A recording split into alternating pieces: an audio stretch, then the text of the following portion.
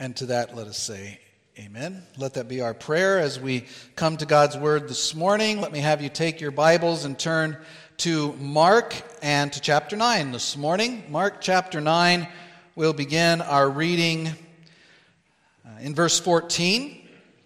And we will be reading and we will be considering this morning verses 14 through 29 of chapter 9 of Mark's Gospel. Follow along and give heed and attention. Pay attention as I read, because this is not me just reading words off a page. This is God speaking to us, even as it is God speaking to us as He has ordained through the preaching of this word. So let us give good heed to both this morning. We begin by reading, beginning in Mark 9, verse 14.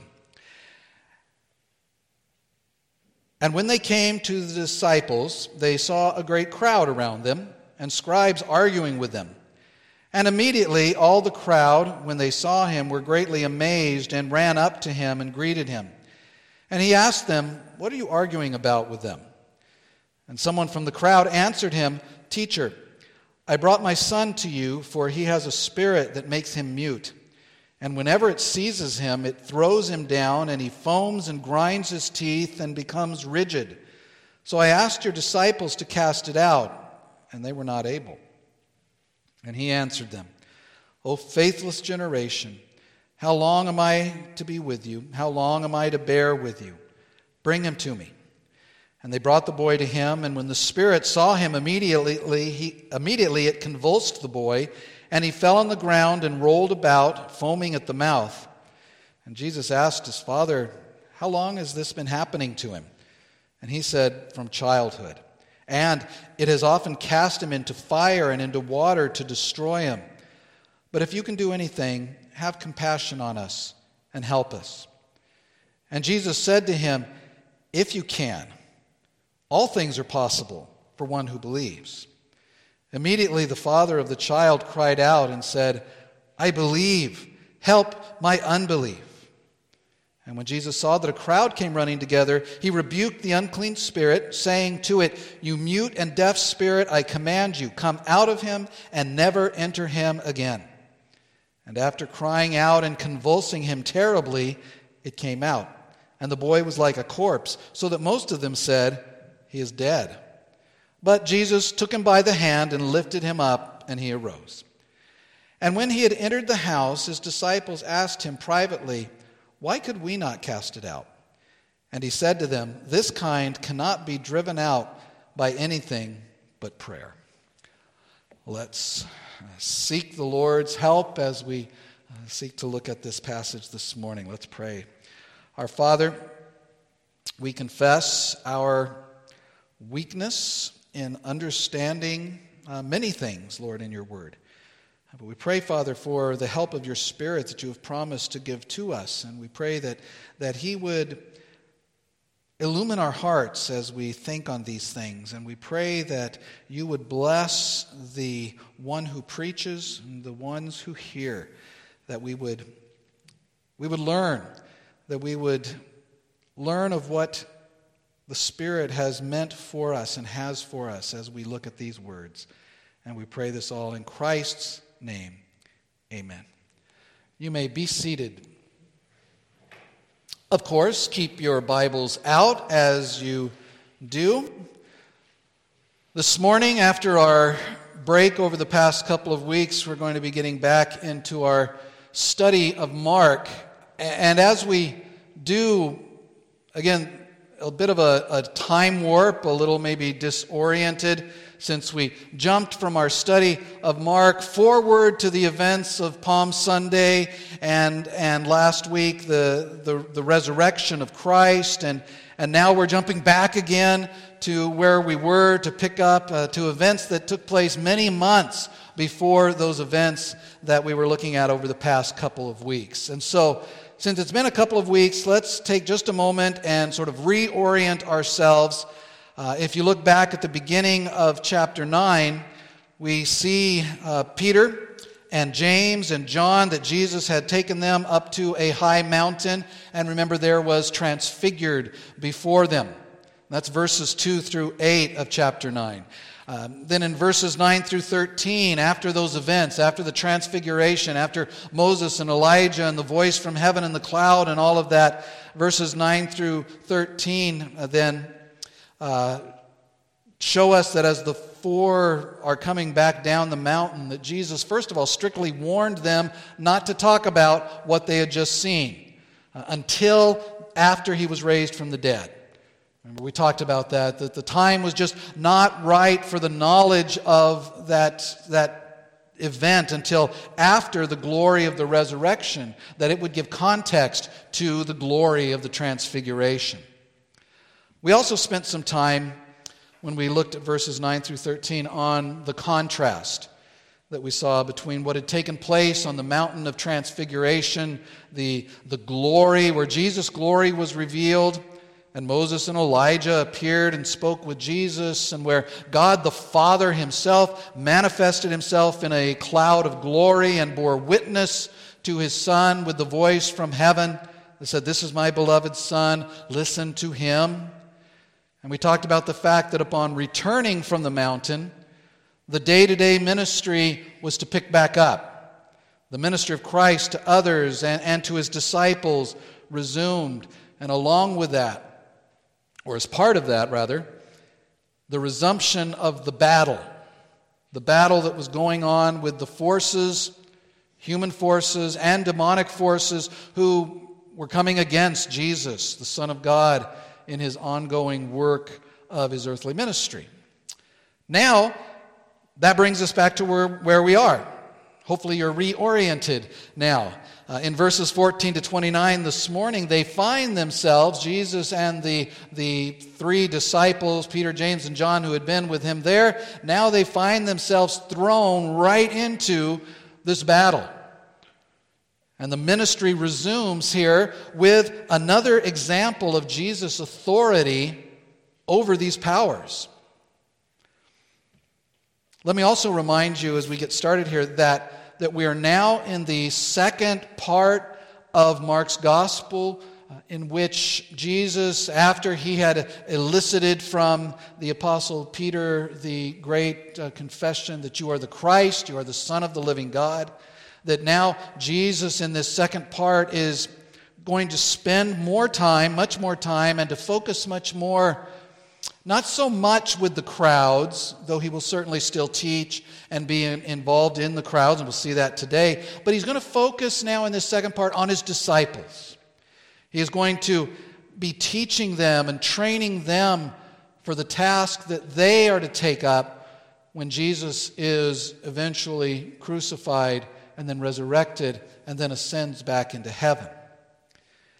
And even already we have seen that as we've looked over these last couple of chapters in the beginning of this second part of the gospel, as Jesus has given to his disciples already teachings about suffering and about the nature of discipleship, about the nature of Christ himself, the work of Christ, and about prophecy. He's taught them those things. And now he continues that this morning, because this morning, in addition to the healing that stands out, of course, as we read those words, in addition to that healing, there's also to be another lesson for the disciples and for us as disciples of Christ. This time, the lesson is about faith and about prayer. The classroom for today's lesson is the town where the disciples are staying. And the curriculum for this lesson is a healing, or the need for a healing of a young man. Or to be more specific, this is an exorcism. This is the casting out of an unclean spirit, which we will learn is the source of the young man's problems. The first thing that we're going to look at this morning, and it's there in your outline by way of more specific introduction, is what we'll call a change of venue. A reminder that Jesus, along with Peter, James, and John, again, are coming down from the mountain. While we're not specifically told where they are, Caesarea Philippi is likely the town to which they have come. They had been there, it's from there that they went up to the mount. and so it is likely that that is where the disciples stayed. It's not particularly important what town they are in, other than that this is the place where the rest of the disciples stayed behind. When Jesus took that inner circle of the 3 disciples up with him on the mountain to pray, and where the transfiguration took place.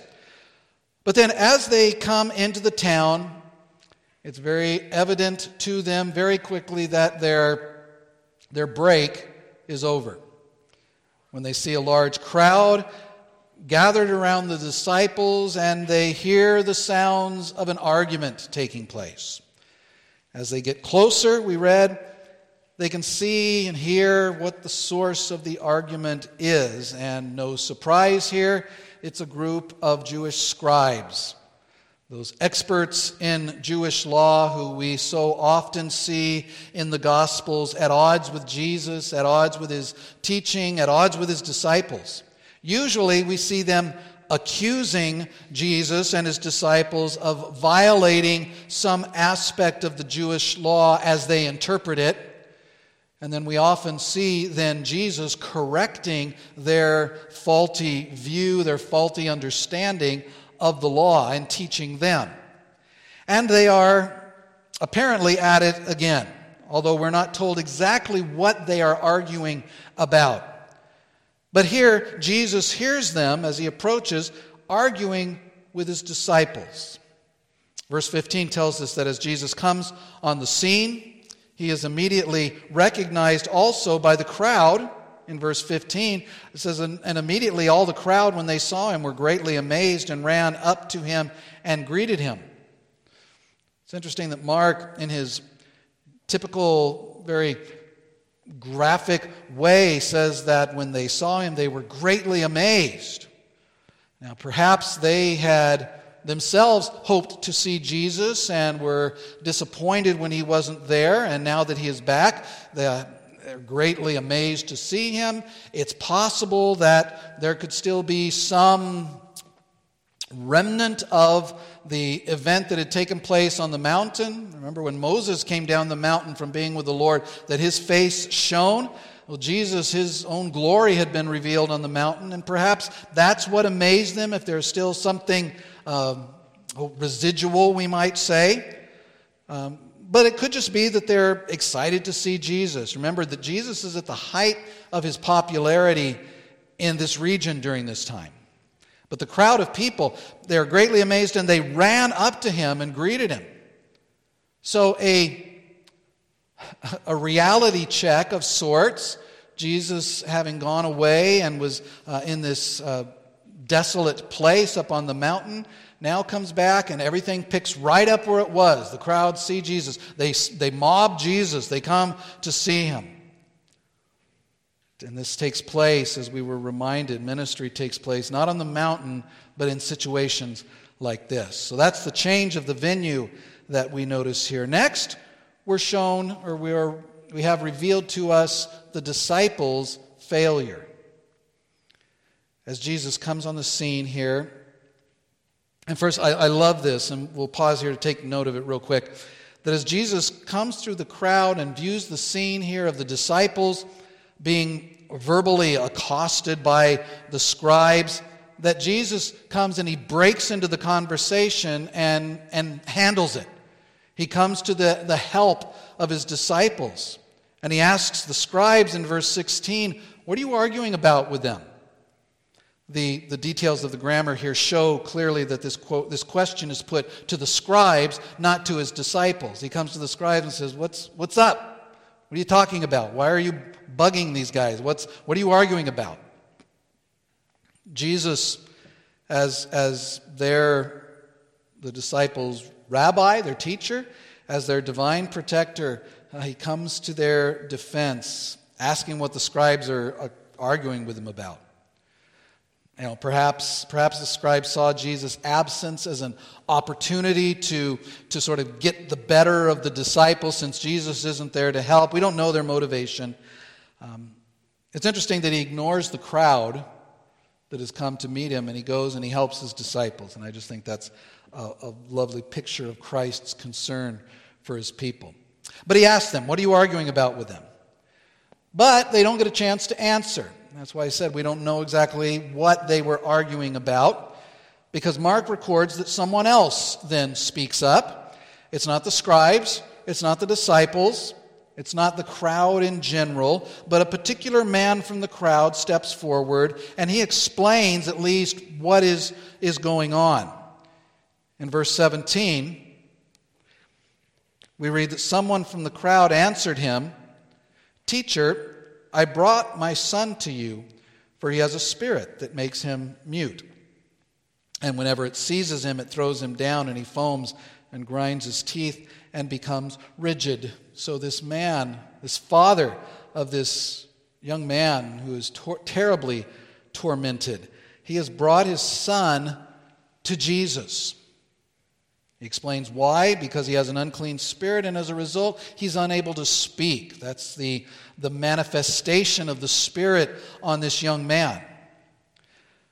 Jesus has healed a mute man before, probably many, but one that Mark records way back in chapter 7, where he healed a man who could not speak. But this is different. The man back in chapter 7 suffered from a purely physical malady. Some commentators have said that in our passage here this morning, that that's the case here as well. If you read this, it may have come to your mind that the symptoms that the boy's father describes are very similar to the symptoms of grand mal seizures associated with epilepsy. But that's not what's going on. This boy's problem throughout this passage is consistently and clearly presented as the result of an unclean spirit possessing him, a demon possession. And this young man, as we read through the passage in the three different places where we read about it, is suffering horrendously at the presence and the activity of this demon. And this father, who is certainly suffering right along with him as he cares for him, has brought him to Jesus. He brings him first to Jesus. Verse 17 says that was his intent. That's what he wanted. But learning that Jesus was not in the area, the man decided that he could certainly go to Jesus' disciples and reasonably expect help. And I imagine, well, I don't imagine, I know, from verse 28, that the disciples themselves expected that they would be able to help this young man. Remember, they had, after all, been given the authority to do exactly that by Jesus when he sent them out. Remember earlier, back in chapter 6, he sent them out to the neighboring cities to go and to preach and to heal. And chapter 6, verse 7 says, he gave them authority over unclean spirits. And we read in a few verses that they had exercised that authority and done so in Jesus' absence. Remember, Jesus sends them out, and when they come back, they explain, as 6:13 tells us, that they cast out many demons and anointed with oil many who were sick and healed them. But Mark here then records the words of the boy's father. There in verse 18, you see it. He says, "So, since Jesus wasn't there, so I asked your disciples to cast it out, and they were not able." Literally, the text says here, they did not have the power to be able to do it. They had done it in the past, but in this instance, Mark says, they failed. And that failure strikes a chord in Jesus, strikes at the heart of Christ. And we see, thirdly, Jesus' response. And here's one of those instances in the New Testament where we see Jesus express the heart of God in response to human failing. He does it, remember, in Matthew 23. Remember when he excoriates the Pharisees for their hypocrisy and for their self-righteousness and their mistreatment of God's people. You remember that? You know the passage, "Woe to you, scribes and Pharisees, hypocrites." And he says that 7 times, and then he details specific sins each time. In the triumphal entry that we looked at a couple of weeks ago, Jesus does this when he comes over the ridge and looks upon the city of Jerusalem and realizes the enormity of what is taking place. And he cries out, "O Jerusalem, Jerusalem, how often would I have gathered your children together as a hen gathers her brood under her wings, and you were not willing." And now here, faced with the lack of something, the lack of ability, we'll see it's the lack of faith and prayer, not only in his disciples, but really in all of those that are present. Jesus responds by saying, "Oh, faithless generation." So he's not just talking about his disciples, he's talking about this generation. He says, "How long am I to be with you? How long am I to bear with you?" Now, he doesn't say that in meaning, boy, I can't wait till I'm rid of you. But it's a reflection on the short time that he has and the enormity of the work. An entire generation, which reflects the entire course of mankind, that does not believe God, does not believe his promises. So little faith they have. Jesus even comments on that in Luke 18:8. He says, when the Son of Man comes, will he even find faith on the earth? An entire generation. So little faith, so much suffering, that he expresses this through this phrase. One commentator says that what Jesus is expressing here is that he has had enough of unbelief. But that's not the only response of Jesus to this. For though the lack of faith of his disciples and of the crowd grieves him deeply, there's something more that continues to motivate Jesus in this regard, and it's a thing that's been motivating him all along, and that's compassion. Compassion on the result of sin, the result of the battles between evil and God. And Jesus goes on to give the Father what the Father initially sought. The Father, remember, said, I brought him to Jesus, but Jesus wasn't here. Now, right at the end of verse 19, Jesus says, bring him to me. Oh, what that must have sounded like to this young man's father. Which Mark says that they do with drastic results. Look at verse 20. And they brought the boy to him, and when the spirit saw him, that is the spirit that was possessing the boy, immediately it convulsed the boy, and he fell to the ground and rolled about, foaming at the mouth. Now, over in verse 25, Jesus refers to the demon itself as a mute and deaf demon. Now, the words that are used there for mute and deaf are very closely connected, very closely overlap in meaning. But he says that he calls the demon himself a mute and deaf demon. There's much about, obviously, the demonic world that we don't know, but it appears that the muteness that the boy experienced was connected somehow to the demon itself being a mute and deaf demon, unable to speak. Which is odd, admittedly, but it fits here because if we consider the reaction of the demon to Jesus, that it's very different than the reaction of demons to Jesus in the other instances where Jesus cast demons, unclean spirits, out of people.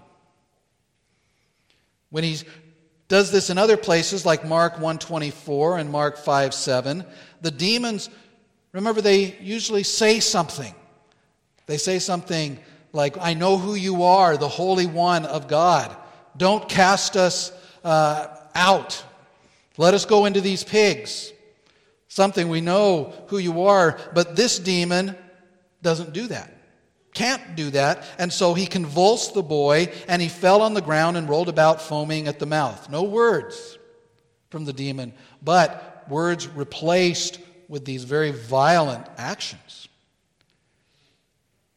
Again, an unspeakably sad demonstration of the purpose and the work of demons in people's lives.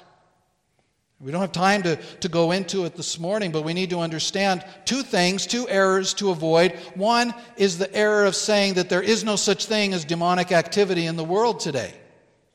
The Bible never says that. We have trouble identifying it, and the other error is that we want to avoid is seeing demonic activity, direct demonic activity in everything, seeing a demon behind every bush, so to speak. But the devil is real. Demons are real. The work of these demons are real. We wrestle not against flesh and blood, but against these powers, these authorities. We need to be avoiding both of those errors, but we understand here that the demons' work in people's lives are to destroy.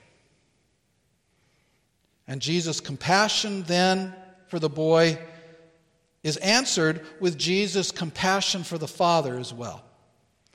As Jesus enters here into a short conversation with him in verse 21, he talks to the father. He says in verse 21, Jesus asked his father, "How long has this been happening to him?" And he said, "From childhood. And it has often cast him into the fire and into water to destroy him. But if you can do anything, have compassion on us and help us." Again, we learn here how ingrained, how strong this possession has been, how at home this demon has become. A sort of squatter in the body of this poor boy from childhood. That speaks also to the activity of demons, that they would even possess a boy, a young child, and stay with him. And the father then shares with the Lord that it's often cast him into fire, into water, to destroy him. That's been its purpose. The desire of the demons to destroy. And that leads us then to our next heading here, and that is a father's faith. The fathers explain the situation in answer to Jesus' questions, and now, in his desperation, he turns to Jesus with the deepest desire of his heart for his son. And he says again in verse 22, "But if you can do anything, have compassion on us and help us." A statement from the Father that elicits a rather cryptic reply from Jesus. Cryptic in the sense that the translators are not quite sure the nuance of how to translate it. It's one of those situations that we come across, for example, in our daily lives with emails and with texts, that those things can't easily convey inflection. They don't carry with them body language or facial expressions to help understand very often how things are meant to be taken. The statement here that Jesus says, "If you can," those three words, is that a question or is it a statement? It's translated different ways. The ESV translates it as a statement, almost as if Jesus is saying, "If you can." What kind of a question is that? Most other translations translate it as a question. "If you can? What are you talking about?" Either way, though, the next statement by Jesus carries the greater importance. Whether it's a question or whether that was a statement, this next statement Jesus makes, he says, "All things are possible for one who believes."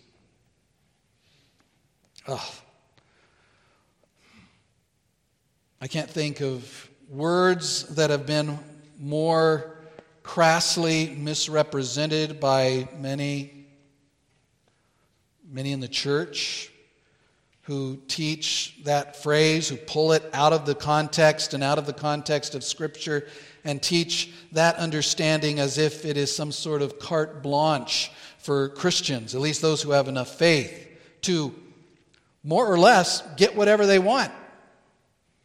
Because all things are possible for the one who believes.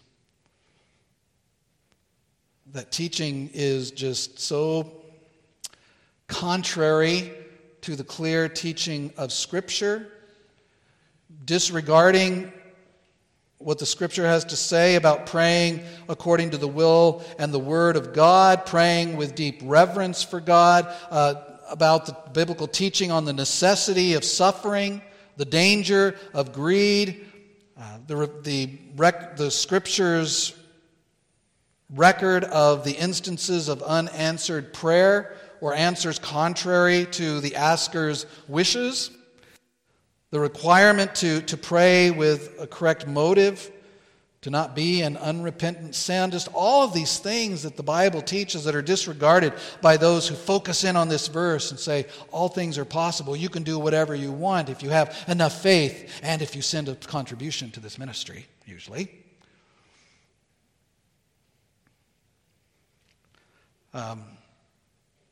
This verse and our faith are not tools to control God. And that if we just believe enough that we can make these things happen. It is clear that this doesn't mean that. That's more akin to New Age teaching.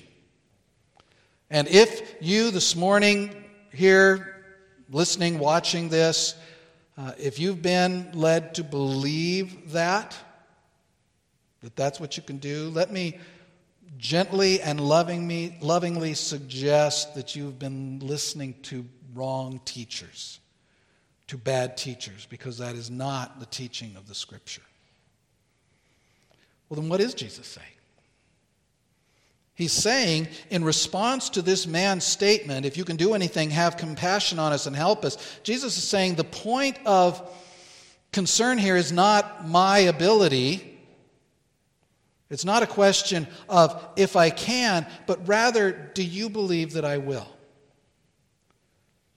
It's kind of the opposite, if you think of it, of, remember the leper back in chapter 1. He said to Jesus, if you will, you can make me clean. Well, this is different. Do you will? This statement really makes no comment about Christ's willingness, but the boy's father says, if you can, will you? And Jesus replies, in a sense, of course I can. Do you believe that I can? That's what Jesus is getting at.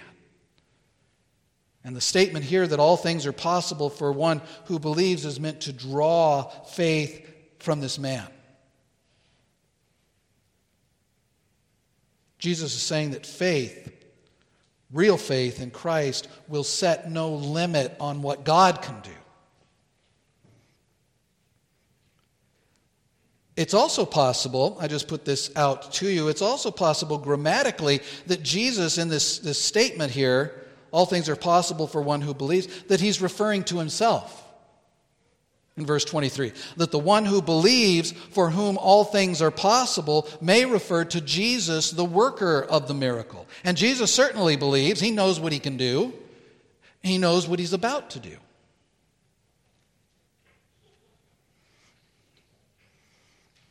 Well, then, in between Jesus' words in verse 23, when Jesus says, if you can, all things are possible for the one who believes, in between that and verse 24, we don't really see it here, but think of what's going through this man's mind, the father's mind. You can almost sense the conflict in his mind. As his son, remember, lies before him in the throes of a demonically induced seizure. Do I believe? I think I do. I brought my son to Jesus. I heard Jesus has healed people like this. He's done many such things. Are those stories true? And if so, will he do them for me? Is this just too much to hope for? Is my faith strong enough? All of these thoughts probably going through this man's mind, and they cause him to cry out from the depth of his heart and mind. In verse 24, immediately the father of the child cried out and said, I believe, help my unbelief. What? We look at that and we think, well, that is somewhat disjointed, and yet I bet every one of you knows exactly what he means. This man believed enough to know that in this desperate situation that Jesus was the one to come to, and we know that as well. And every one of us can say, in regard to the myriad of things that we deal with every day and that we bring to God every day, each and every one of us can say, I don't believe enough, but I believe enough because I believe in Christ. My level of faith is not what it should be. I am a doubting Thomas.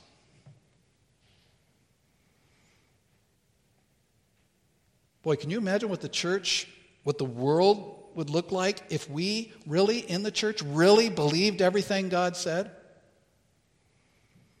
How little sin there would be in the church. How much love there would be in the church. How much compassion there would be from the church. What an influence, humanly speaking, of course, the church would have in the world. Thomas said that he didn't believe enough. Remember, Peter demonstrated that he didn't believe enough.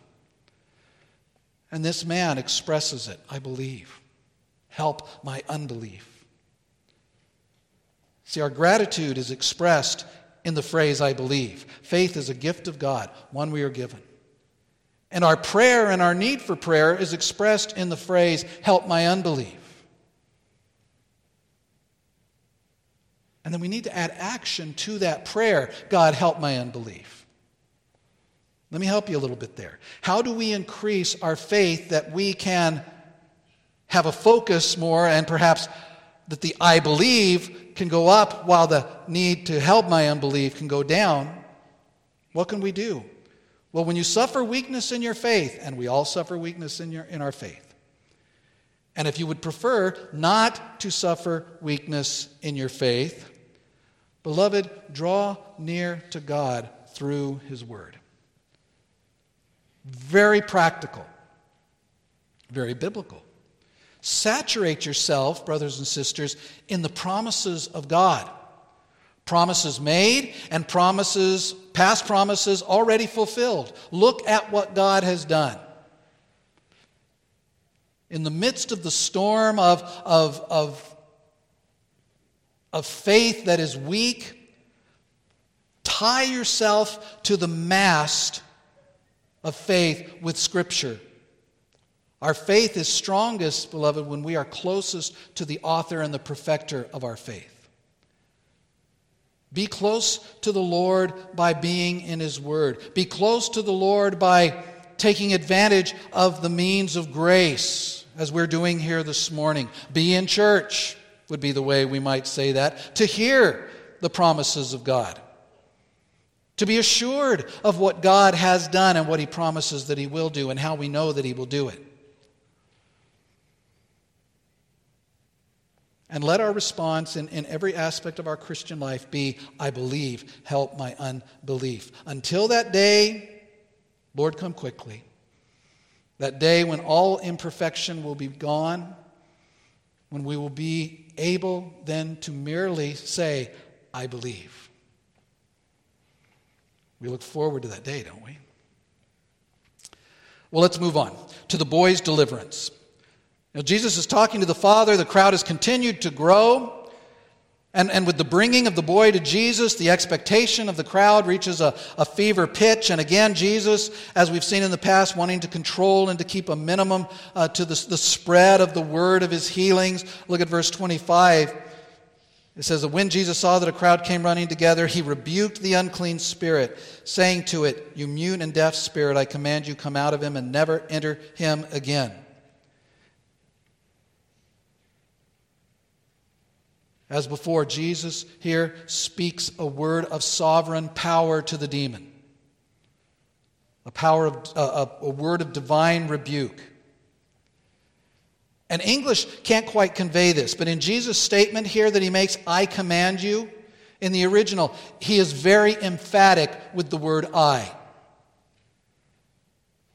Quite emphatic as to who is issuing this command to this demon. I command you. You may have withstood the command of my disciples, but now, demon, I command you. Come out of him. And it's unique here that Jesus gives a positive and a negative command to the demon. I command you, come out of him and never enter him again.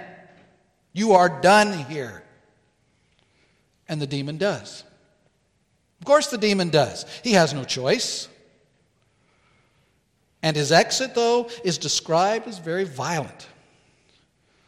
So much so that most of the crowd thinks that the boy has been killed as a result of this, that he's dead. Verse 27 says, though, but Jesus took him by the hand and lifted him up, and he arose.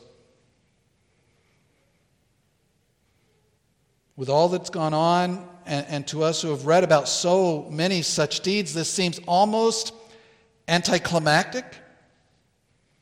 But let's pray that it never becomes such to us.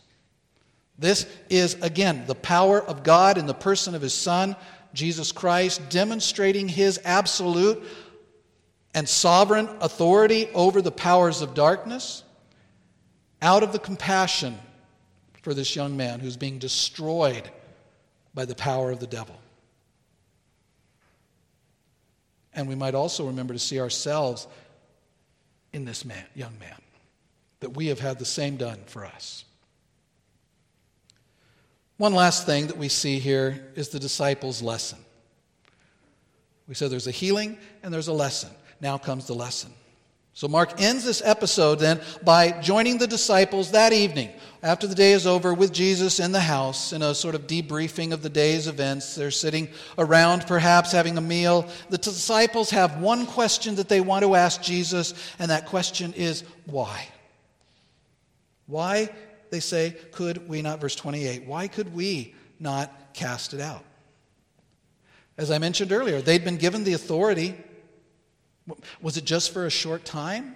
Was that the problem? There's nothing here to imply that. Also, we mentioned that it's not because Jesus wasn't with them when the man brought his son, because they had cast out demons when Jesus wasn't with them, when they were in the cities doing these miracles. So what was the problem? Well, Jesus gives a very simple answer. And there's an implication from it. A couple, actually. From verse 29, but Jesus, in verse 29, He said to them, this kind cannot be driven out by anything but prayer. First implication, secondary here. Notice that He says, this kind. Seems that just as there are different types of holy angels, that there are different types of unholy angels, different types of demons, and that some need to be dealt with more strongly.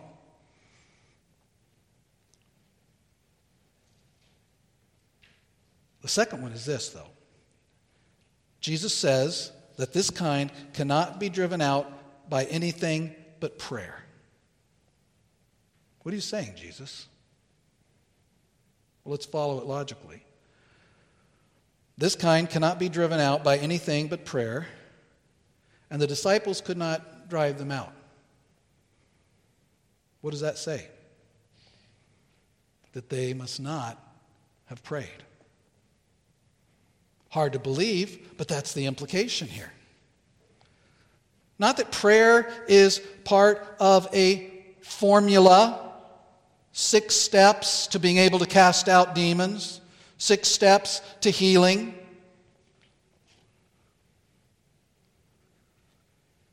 But the only 2 reasons that they wouldn't have prayed are, first, that they didn't think it would help, or second, that they didn't think they needed to.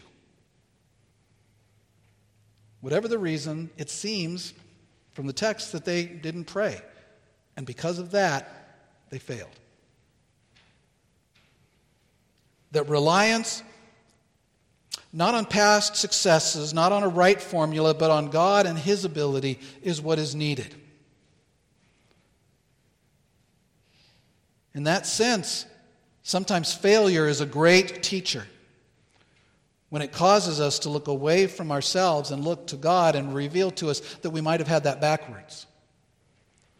Only when we come up short very often do we learn that we in ourselves do not possess anything, but that our sufficiency is from the Lord. Whether that's in cleaning the church, whether that's in leading a Bible study, or whether that's casting out a demon. And when the church, whether it's in the pew or in the session room, when we start getting ahead of God and feel that we are so well equipped, that we are so godly, that we are so supplied to the point that we can do it on our own without having to pray, without saturating everything that we do in prayer, well, beloved, then we are in great danger and have already failed miserably and are setting ourselves up for a fall, just as the disciples did. That's the lesson for Jesus' disciples here. Not just the 11 or the 9, while the 3 were out at the mountain with Jesus, but for all of us who, by God's grace, are followers of Christ. That's why we must pray. We need to have faith, as the Father needed to have faith, and we need to pray.